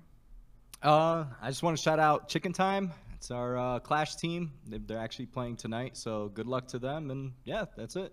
And thanks for being a sub for so long. I think, weren't you the one that subbed during the Brandon Sanderson stream, and I had to ask, or you asked a question, I think, during that stream. That was me. Yep. Yeah. Wait, why don't you sub to me, bro? Okay, I will let you go. Bye, Raging Pianist. Okay, got him out of here quick. You're really defensive whenever I try to bait people to sub to me instead of you. Well, these are all nice people. By the way, Mark. Because here's the thing: if Travis was secure in his subs and his fans, he wouldn't be worried about someone else and stealing them because they're his fans. But Travis knows you're right. I am very insecure. No one really likes him, and they're just looking for better people to sub to. That is true. I'm hanging by a thread in this career, and I need to make sure that I don't lose it. By the way, Mark, I saw you in chat. I just want to say, I know we don't have as many MSI calls tonight. Mark, you were saying that we're looking for some more, right? Because you said not very many people are putting some in. All I've gotten is C9 takes, where it's like C9's gonna do well, C9's gonna do bad. We already took one about C9. I mean, we could take one about if they're gonna do good or bad, but if people want to talk broader about MSI, then yeah. But it's like C9 aren't gonna make quarters. Well, it's like, that's 2 weeks away. They have to play 2 fucking stages of round robins before they may not make it. So like, what are we gonna talk about next week then? So like, there's 2 other groups, excuse me. If anybody wants to talk about MSI, feel free to give us a take. We can't. I dare you to come on and say anything about MSI. Yeah. And by the way, if you're listening to this, competition too, not like just like I think the format with the VCS not making it. You're getting so many people timed out in chat. Demonte. Keep it up. Where's the dog? I know you have a dog that you always show. The dog is with my dad. Okay. but now Acadian, my roommate, has a cat, so I can't bring the dog anymore. Sad. Wait, this is you're living. You're not at home right now. No, I'm in LA in an apartment with Matt. You are like the only person I know who's a pro player who has like a room that looks like a normal room. Did somebody else? Did your family come in and hang all this stuff up? It was me and my girlfriend did most of it. Okay. I was about to say, Yeah. Look at, you want to see some tryhard stuff? Yeah. yeah, give us the tour. Look at this mirror over there. Whoa. It's got like some leaves on it. Wait, does your girlfriend Wow. live with you? No, she doesn't. But Okay. she. I mean, it would make a lot of sense if she did, but I made my own bed though. I even make my own bed every day. Isn't that crazy? That's horseshit. Every day, I swear, for like weeks. Like the mental health went down the drain a little bit, and then I realized making the bed is making me happy. You know, having an aesthetically pleasing interior when you're trapped inside is a pretty good idea. Yeah, true. Also, I did a little bit of green work on my balcony. I don't know, Travis, you saw that picture I put out a while ago where I No, I like didn't. hung some fairy lights and then like I hung some fake greens to connect them to make it look like the lights are on the greens. Kobe and my balcony is too small, I think, for us to stick anything out there. Is the problem. No, you definitely could if you tried. It's the main one, not the one that's attached to my room, but the main one is like you can't fit like any furniture out there. Do we have a caller in here with? No. Okay, thank God. No, you want me to get a caller? I mean, yeah, maybe. I was just worried that maybe you'd pulled a caller when I wasn't. The show's noticing over. it. No, Yeah. this is the end of the show. No, you We're can, out of callers. Please go get our caller. Okay. Big Angry Hobo, thank you for the 35 months, almost 30 years indeed. Srayo for 11. Lane Plox gifted a sub, thanks. Really do appreciate that. But yeah, no, your room is very impressive. Shout out to her. I believe her name is Lily. Is that correct? Yeah, Lily. Shout out to Lily. It's Lily in the chat. I think she's in the chat. Is she? Okay. Well, shout out to her for actually making your home nice and cozy. Red Yoshi is here. Yoshi, where are you calling from? I am calling from Albuquerque, New Mexico. Albuquerque. Wow. I have a lot of opinions about Albuquerque. No, I don't know. How's Albuquerque? It's been nice. It's been really warm here. The weather's been great. We had a good amount of rain today, which is rare. But it's been really, really nice and warm. I hear Albuquerque is booming. Netflix moving in. Yeah. Big Netflix and movies and TV shows. It's huge out here. Wow. Well, what do you want to talk about on the show? So the thing that I want to talk about is it is a C9 MSI take. My take is that NA as a region needs to kind of reevaluate or rethink what we consider success at international events. I think I'm like a lot of other NA fans where I do get a little bit more hype right before MSI and right before Worlds, where I think to myself, what can we do? Is this possible? Is this going to be something that we can actually do something this year? But I think kind of reflecting on this year and how our region has been doing, and especially with our struggles last year at Worlds with no team getting out of groups, I think we need to really reconsider what we find success. I'm curious to kind of get your opinions, y'all three of y'all, on what Okay. C9 needs to accomplish to be successful.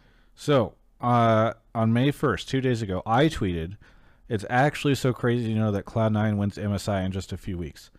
Right around that same time, Mithy, the coach of C9, who I think is the person that's going to be on stage, because didn't they have a situation where... anyway, he tweeted, C9 will win MSI. So, I think success looks like winning MSI, because how could anything else happen? Mark, DeMonte, you're with me on this, right? You done wasting our time? What's your real answer? No, I want you guys to go first, and then I'll come in after. I mean, from a non-player perspective, because I feel like players have their own goals that they're shooting for. As a fan, as an NA fan, I am happy if C9. Well, like I think C9 has to get out of groups, not just this group, but like also out of the other The one. 'Cause it's Rumble really- stage. The Rumble round robin stage, because it's Yeah. not that hard. It's 4 out of 6 teams move on, and 2 of those teams will be, well, one will probably be PCS, and then the other one will be a emerging region. And so you should be able to get out of that. And so I think they have to get out of that. And depending on who they draw in quarterfinals, you know, if it's RNG or Damwon, then I just want to see them actually compete and like seriously give them a run for their money. But is that what the expectation should be? So like, let's say they make it out, but then they just get shit stomped in the first round of what, quarters or whatever they're calling it, knockouts. I think you should be disappointed in that if that happens. Yeah, I mean, I think if they make it out of both of the group stages, like the round 1 and round 2 thing that I'm looking at right now, I think as long as they don't get dominated as in the first match, then like should be fine, man. I think like they just got to be better than everyone that isn't the top 3 teams, no? Yeah. Can they face Damwon in that? Like, I know they've got Damwon in their group. Can they face them in the knockouts? Do we know? I'm pretty sure. I don't think your first round robin group plays into your seeding in the top 4 knockout stage. I think it's just 1 plays 4, 2 plays 3. Because that's my concern is like, what happens if Cloud9 places fourth? I'm assuming they match fourth with first in that final group. Yes. And then like we don't have like a very competitive showing against Damwon, and maybe Damwon goes on to win the whole thing, and they like shit stomp whoever they meet in the finals. Like that, it's hard for me then to be disappointed that like Cloud9 lost to Damwon in. Yeah, but that's like a rational like interpretation of what happened, but on an emotional level, watching yourselves get shit on with no hope, even if it happens to another team in finals, still will feel like shit. Even if rationally, like, you know, I mean, isn't that what historical precedent implies will most likely happen? I don't think we'll get necessarily hard shit on. Or you shouldn't think by that Damwon in a best of 5. I think C9 is probably one of the best teams we've ever like had. I feel probably in NA. I mean, I think before it was always like Team Liquid was the best, and Team Liquid always played this like super boring playstyle where they just waited and just outsmarted every team. But I feel like C9 actually has big balls and they just get in there, and I feel like that's a better way to beat these good teams than to just play the slow game that Team Liquid does all the time. I just feel like we've said this about other teams before that we've sent to these things, right? We're like, oh, TSM 2016, like this team is the best team we've ever sent. You know, you got Doublelift and Bjergsen together, or like, oh, look how dominant TL has been for so long. Like, they're such a good team for us to send. Like, yeah, and I feel like we've had those conversations previously. Yeah, but they were all the orgs that, I don't know. C9 is the hope, man. C9 is the only team that ever does anything for us. And now we got Perkz. Perkz, my boy, bro. Perkz is gonna do it. Do it for NA. I mean, I'm with Damonte on this. Like, I think, you know, NA has had their moments. A lot of them come from C9. Even TL had the MSI move, and like, you know, I don't think, you know, like, we're the underdogs. I have the underdog mentality, but that doesn't mean that like just getting stomped on by another team's #1 region won't feel bad. Like, it will be painful to watch, and I won't have a good time, even if they win the tournament. Too bad C9's gonna stomp on them instead. I worry we have the same. Look, here's what happens every fucking international event. Not everyone, but most of them. We send our team. They have some cool stuff that happens in groups. They eventually end up in a best of 5 where like a tournament winner or a tournament finalist ends up crushing them. And we all feel like this is so bad. We can't believe that this happened, blah, blah, blah.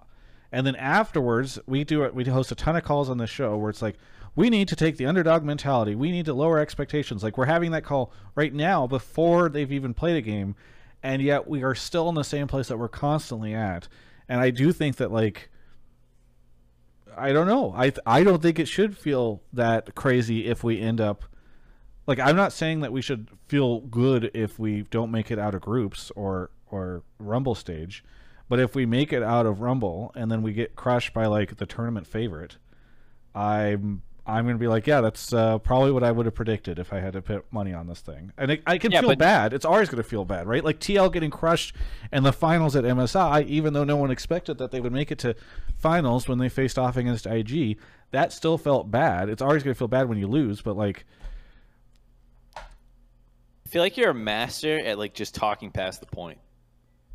I'm agreeing that that's what I would expect.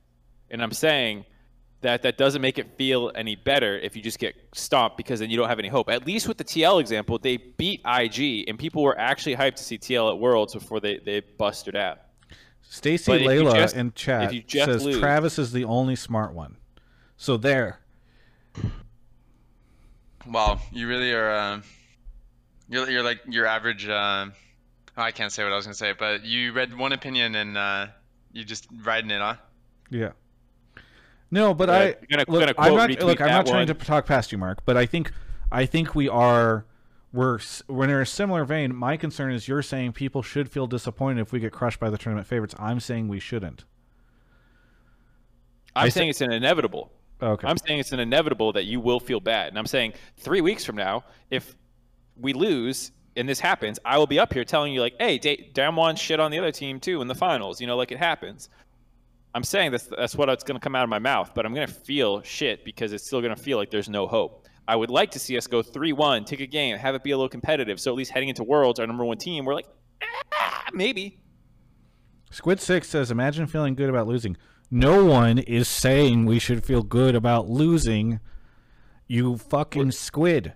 Okay, Red Yoshi, now that we've gone back and forth on this stuff a ton, what do you think of this? Where do you think fans should expect C9 to be, and at what point in time do you think they should be like really upset? I think y'all have discussed a lot about the eventuality of Damwon just slamming us and other teams at MSI. I guess for me, I'm optimistic that C9 will get out of groups. I think that's a very realistic. And When you say groups, do you mean both stages of groups? Yeah. Okay. I think the biggest thing for me, and we might have glossed over it a little bit though, is that I'm seeing in our stage that we're in Group C with Damwon, and then with the group from Japan, or the team from Japan, and then from Latin America. Yeah. Do you all expect us to completely stomp them, or are those going to be pretty competitive games? What are your thoughts on? I the never teams that are expect not NA to Damwon? completely stomp wildcards. I think bet they're you we gonna stomp 'em. lose one of those. Really? We lose at some Yeah. point in time to one of them, and like it's like embarrassing, and then like we claw That's- our way back some way. That's almost never happened to us. What? That we lose to a wildcard team? Yeah, I'm serious. That's Hasn't- like that hasn't happened this to happened a TSM couple against times? VCS. It happened at TSM versus VCS, and like C9 lost a game to Dad FM, I think. Dad FM. I feel like what happened to with Team Liquid in Paris, where they almost made it out, but then like Fnatic snatched it from them. No, I mean there's a lot of times that we lose, in groups and stuff. I'm not saying that doesn't happen, but I'm saying generally speaking, NA has always gotten out of the play-in portion. Our third seed has never not gotten out, and like they've played some close ones. Oh yeah. So I'm not saying C9 TL's played not going to make it Gambit. out. Sorry, I'm not saying Right, but C9's not going to make it out. I'm saying like, oh sorry, go ahead.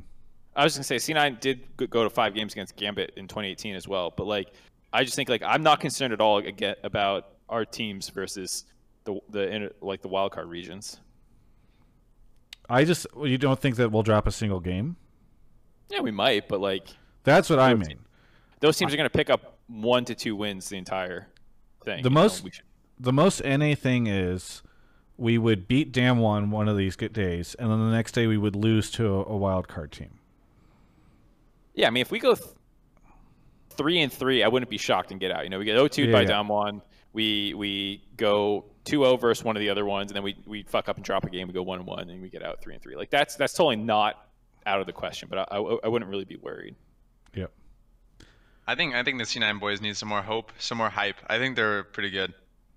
I think they're from good what- too, From but I'm what I trying know to. as well, like their coach Vigar V2, that guy.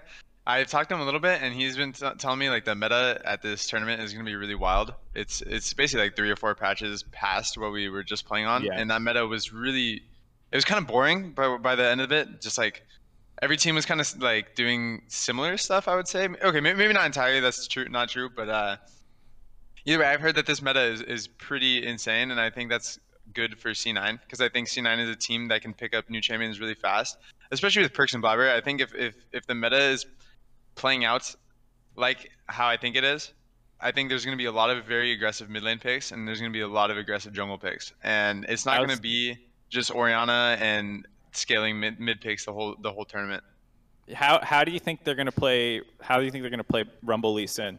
Think they're gonna be good at it? Yeah, for Rumble sure. jungle It'll be Lee good. Sin mid. Yes. I'm ready for it. It'll be so sick if Lee Sin mid is actually being played. I mean, Lee Sin top 2, that's so cool too. Yeah, I mean, so this is like, it would be dope if the meta actually breaks out like this. I've heard some things as well that like, shit's a little weird right now, and I wonder how much of that's going to just get stomped out, you know, through the first round robin, and then everyone's back on the safe control mages. And I'd be really sad because literally what I'm hearing is like Kiana is getting played, like there's just melee champions Violet, everywhere. Kali, yeah.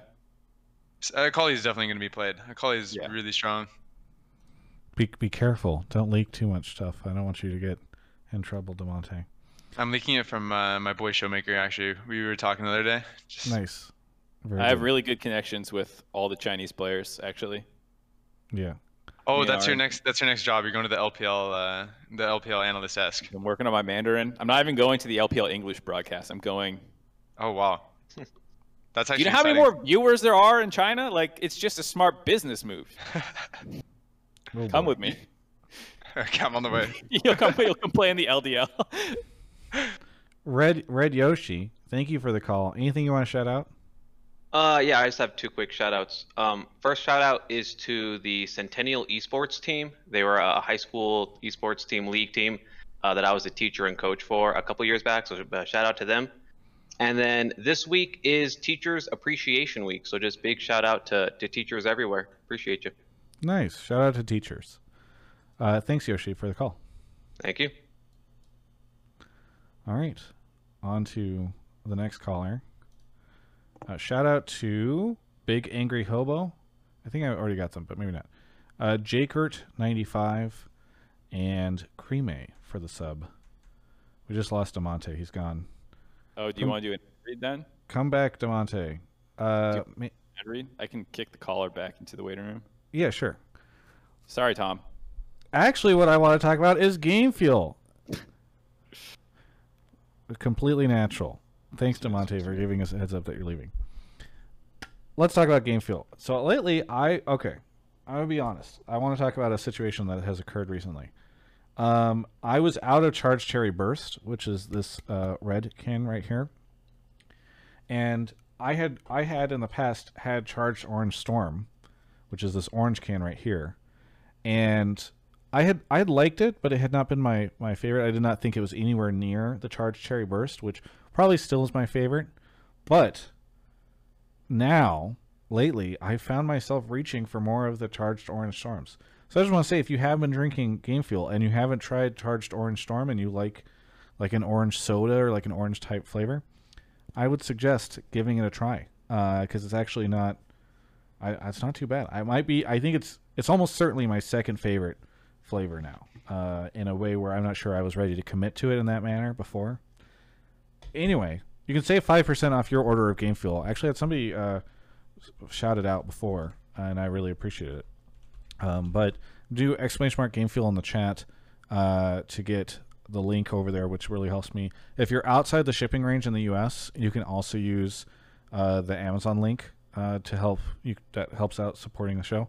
And make sure you use Travis to save 5% off on your order when you go to the Game Fuel site.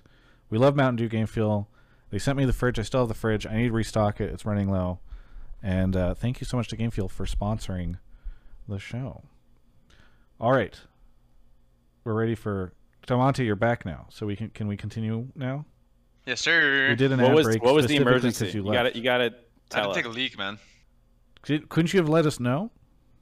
Oh, you started doing your sponsorship stuff, so I wanted to leave you to it, man. You're a superstar at that. No, you left before. Tom not gonna get into Solomon this. Mid is here. Tom, where are you calling from? Calling from Buffalo, New York. Buffalo, New York. What do you want to talk about on the show? So my take is that like Perks Blabber is the like best mid jungle duo that NA has ever sent to an international event. Oh, Demonte Lira. That actually, yeah, I'm sorry, second best after Demonte. Just put that one on the Mount Rushmore. It's never getting unseated, and then Yeah. it's just a debate about number 2 for the rest of all time. Yeah. Blabber Perks. I don't know. Actually, this is a great. I really like this call. Well, do you want to give us a little bit more data on why you think this? Well, because like usually NA would send a very very good mid laner and then like a very middling jungler, while like this time you're sending arguably the greatest Western League of Legends player of all time with Perks. You know, like he is the second player to win both NA and EU, with Blabber, who is on his second MVP award in like a year. Like he won MVP in spring of 2020, and it just won MVP of spring 2021. Are you trying to shit talk my boy Xmithy? Look, I nothing against Xmithy. I just think that Blabber Perks is going to match up better hypothetically versus Showmaker Canyon. Than a Jensen Xmithy would. Yeah. I mean, I agree with you 100%. I think Blabberry Perks is 100% better than anyone we've ever sent. I think there's a lot of different levels to it. I think Blabber has been an amazing player individually with a bunch of different mid laners now. Or I mean, maybe not a bunch, but who did he play with? Just Jensen and Perks, or did he play with more? I'm not really sure. Niski. Yeah, I feel like he's shined with a lot of different mid laners, and I feel like Perks is definitely. I feel like Perks is generational talent almost. I feel like he is one of the best players we're gonna have during this era, and if he keeps playing like he is, and it's not even just his play too. It's a lot about how smart he is at the game and how he actually has his team play around him. Champion I think pool. he understands it just at a much higher level, and he makes. You could just watch C9 play, watch him play. I mean, even on his past teams, you can just see his decision making. He makes the everything. He makes the correct decisions way faster than anyone else would. And he also has brought to NA just this European style of mid lane where it's always 2v2 or 3v3 around mid. And it's really exciting that we're going to be able to see this at international events. And I really hope they keep playing very aggressive. And yeah, I agree with you. I think the only question about who you, there's two people I would put as like the competition, because like obviously it's a good debate. Perks, Blabber, I'm probably going to agree with you, but the people I would stack up against them, one is obvious. I think Svenskeren and Bjergsen 2016 era. I mean, I know it wasn't the best performance that they've had, and like I mean, they Jensen removed and- Sven right afterwards for presumably because they didn't think he was great. Right, but I'm saying, I mean, the point is that we sent, not their performance. Is like heading in there, our perception of them. Because maybe these two shit the bed, and then it's like, they were clearly not the best two we've ever sent, right? So like, you kind of have to look at it, like, what was our perception? No, I mean, I agree with you. I was thinking about all the junglers that Bjergsen has played with as he's gone to Worlds, because that's like one way to think about this is like, all right, we know Bjergsen is like our greatest our greatest mid talent in LCS. So like, what are the junglers that went with him? Right. So I mean, like, you're talking Amazing, you're talking Svenskeren, you're talking, I'm forgetting one. I mean, they were going through so many. Santorin. Yeah, hard, but I think the 2016 Svenskeren Bjergsen was probably the most hyped we've sent to an international competition. Not super hyped, but I mean, this is kind of cheating by looking at performance. ManCloud Smithy, way back in the day at Worlds 2013. No joke. They actually shit on some kids, if I remember correctly. Mandatory Cloud. That's a deep cut, if anyone remembers it. It's really, I mean, it's really hard to. It's such a hard comparison because it's so long ago. It was before. High Meteos is another choice. PoE and Santorin. You know, who else we got on the list that you? Twitch chat's throwing a bunch of stuff out there, but I think it's. Blabber Perks, they just have huge fucking penises, man. Like literally, they're just down to be aggressive and make plays and shit. And I feel like a lot of these mid jungle combos you guys are talking about, just we're kind of pussies compared to what Blabber and Perks are.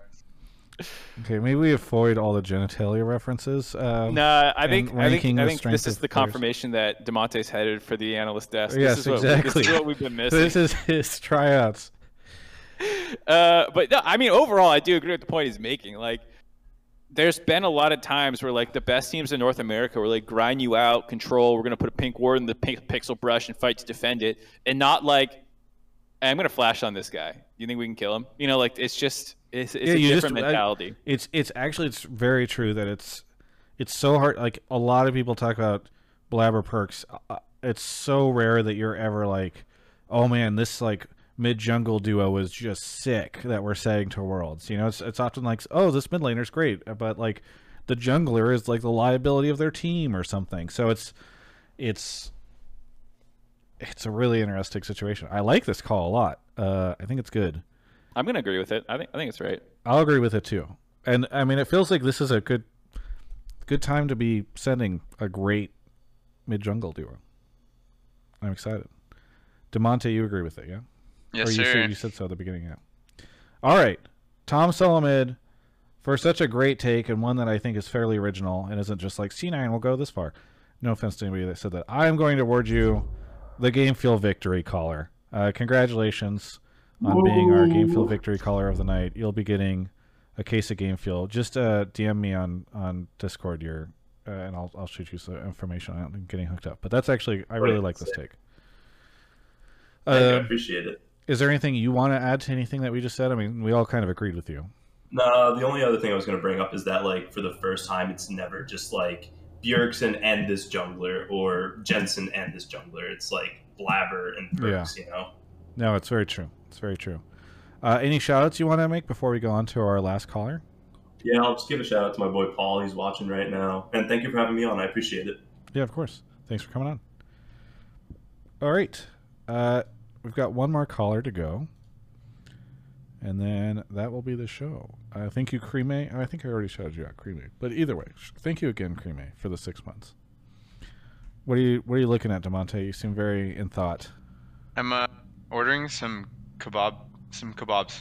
Nice. Glad to hear it. Gazalith is here. Gazalith, where are you calling from? I'm calling from Chicago, Illinois. Ooh, you are very quiet. Can you repeat what you said, maybe a little closer to the mic? Yeah, I'm calling from Chicago, Illinois. There we go. That's a lot better. What do you want to talk about on the show?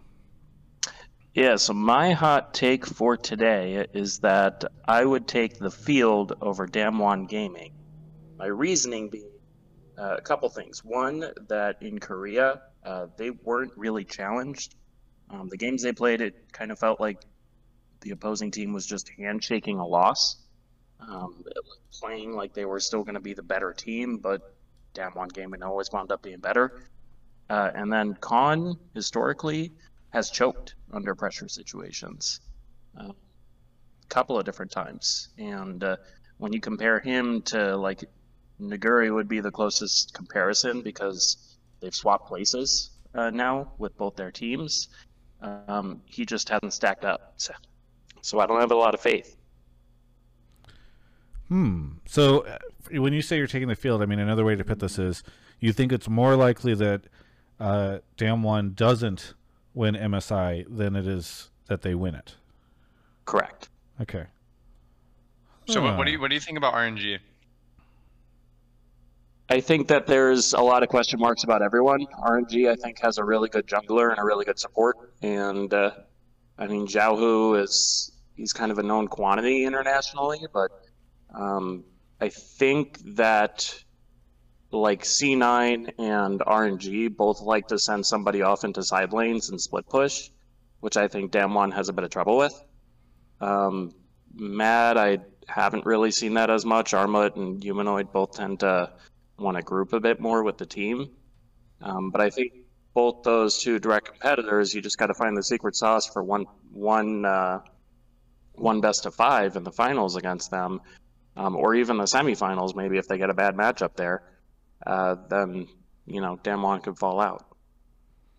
I think one thing for anyone who hasn't watched too much LPL is that Xiaohu's playing top lane now, and then Kryan is their mid laner. I think most people probably know, but I feel like just that alone, the advantages that RNG are gonna have in this tournament is gonna be really insane. Also, based off of what I've heard from the meta, like we said earlier, I think even in top lane, you're gonna see a lot of new champions and a lot of flex picks, and I think RNG is gonna have this huge advantage in that sense.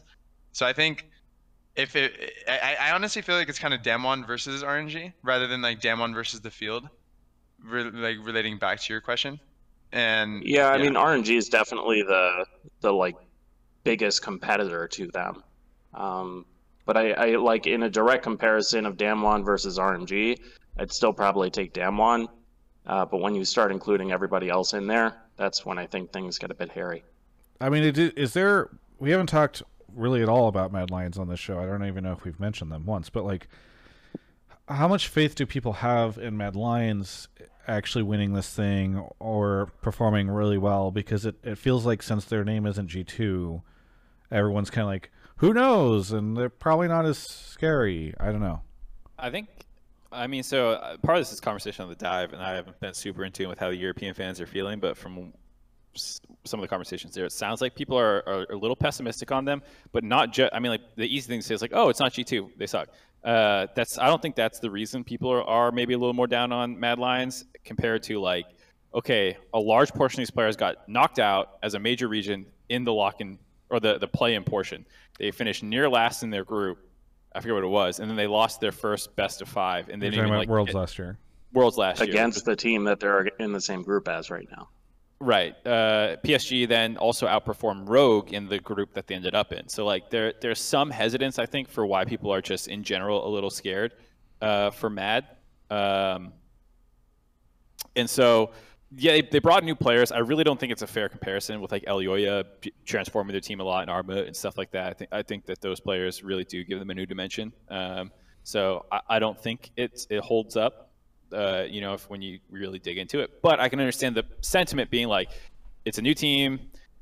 They didn't perform well at their last international tournament. We're a little hesitant. So I think realistically, people are deciding between RNG and Damwon Kia for who's gonna take it.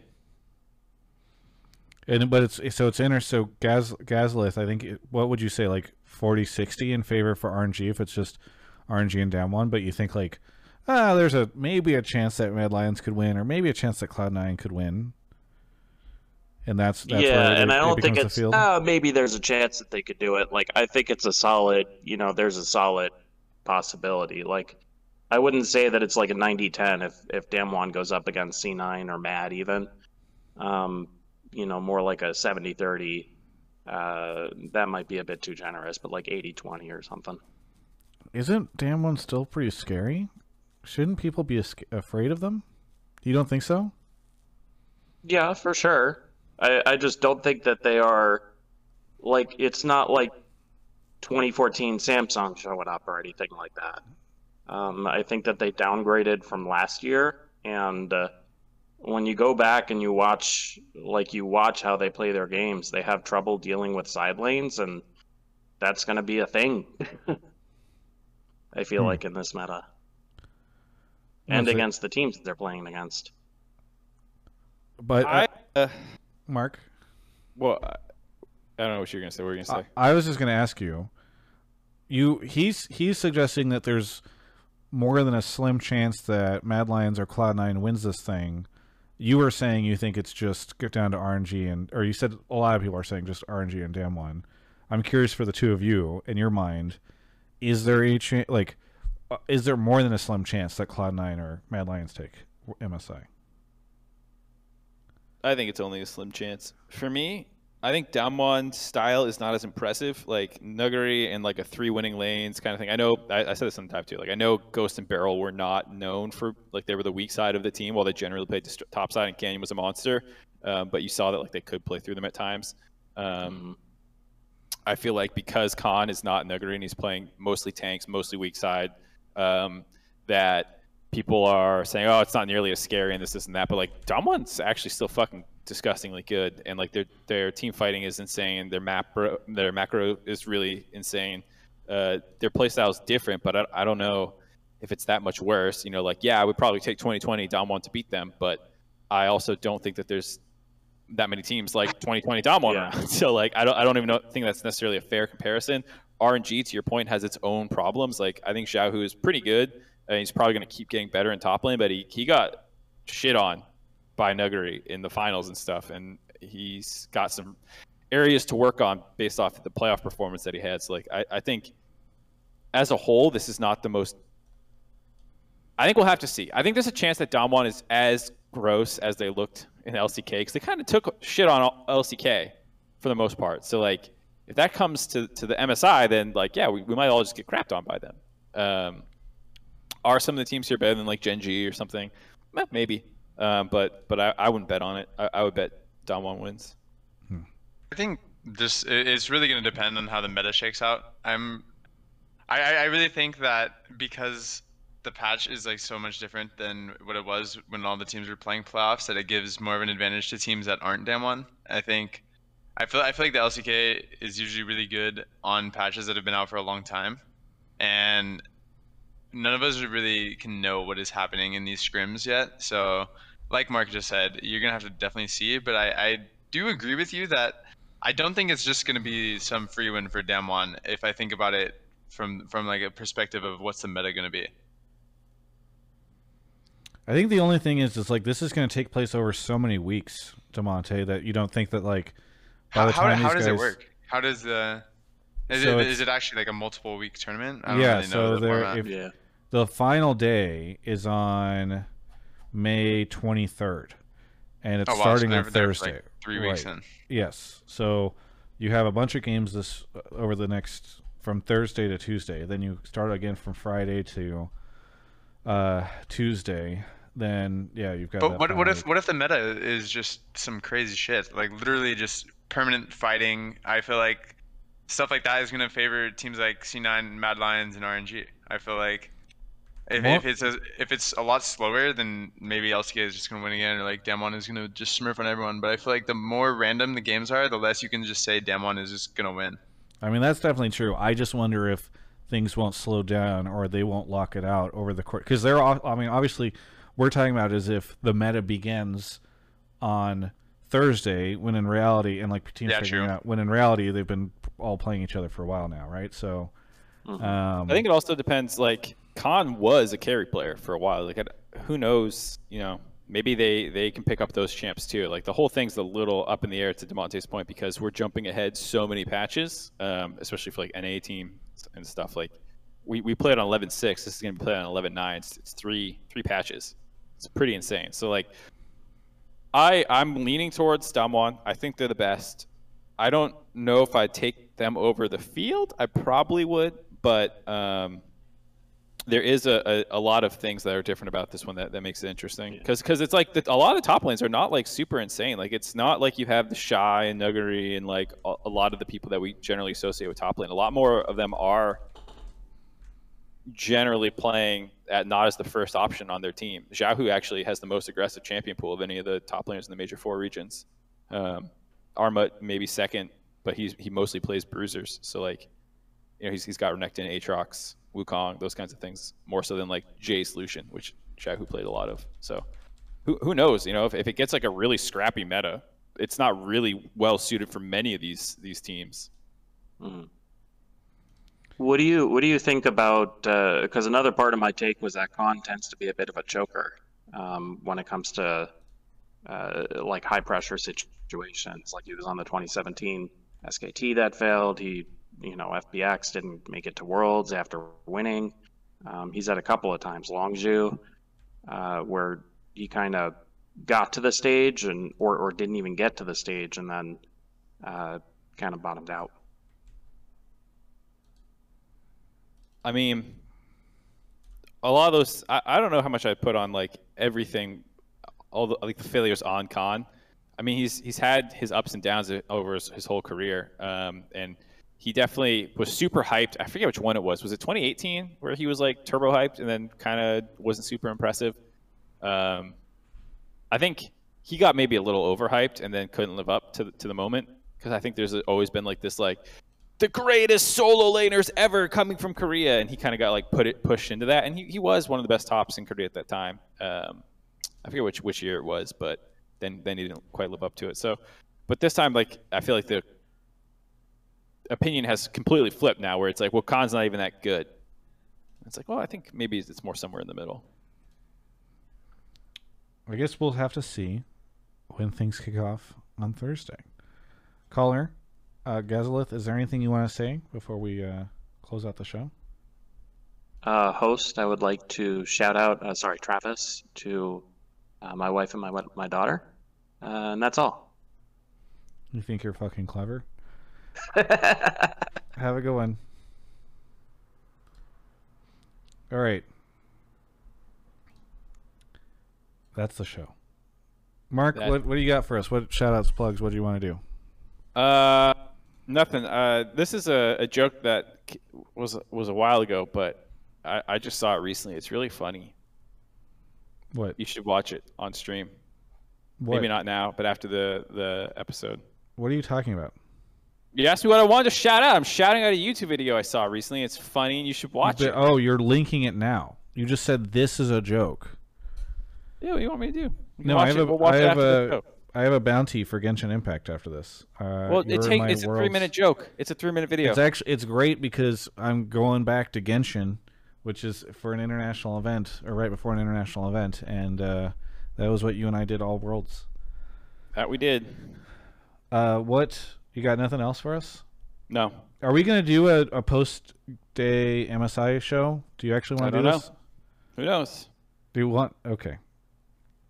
We may or may not be doing a stream after every MSI day for those that want to. I don't want to, debate out here with Demonte here. Let's get him out of here. We don't want to keep him. He's got. But Demonte might want to be part of it. I brought it up with him. Remember I talked to you about this last week, Demonte? We might. I'm not saying you want to be on every week or every day, but after MSI days, Mark and I are thinking about doing a stream because it ends like in the middle of the afternoon, LA time. Hell yeah, I'll come through. Okay, cool. Maybe we'll do something. If not, yeah, I don't know. Demonte, Only if there's what do you? a hot tub. Yeah, well, I'm trying. Mark, Demonte, what do you want to shout out? I think shout out to myself. I think I'm in a bit of a transition period for sure. So yeah, shout out to myself. Trying to figure out shit. Anyone who wants to follow my Twitch channel, go follow my Twitch channel at Demonte. I'm starting streaming a lot right now, so any help is grateful. I'm grateful for. So yeah, you ain't got to sub to me. Just follow me. Maybe what we do is the days that you show up on the MSI post game show that Mark and I are doing, we'd raid you afterwards, and then you've got those viewers coming in. You would have to leave early and start his own stream back up. Yeah, he starts 2 minutes early or something. It's fine. Is that nepotism? Yeah. You scratch my back, I scratch yours. If you want to call that nepotism, go ahead. I'm nepotistic as fuck. Well, thank you to Demonte for coming on. Everybody go follow him. Send some love his way.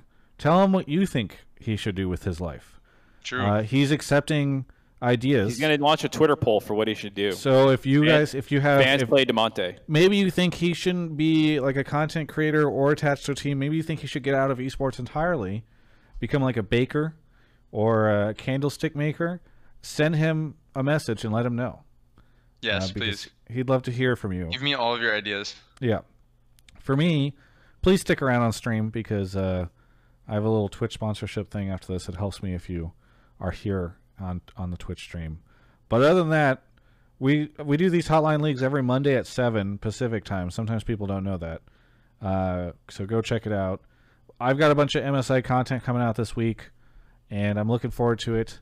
And we love you. Thank you to Roberto for the 5 gifted subs right now, and to Smell for the sub earlier.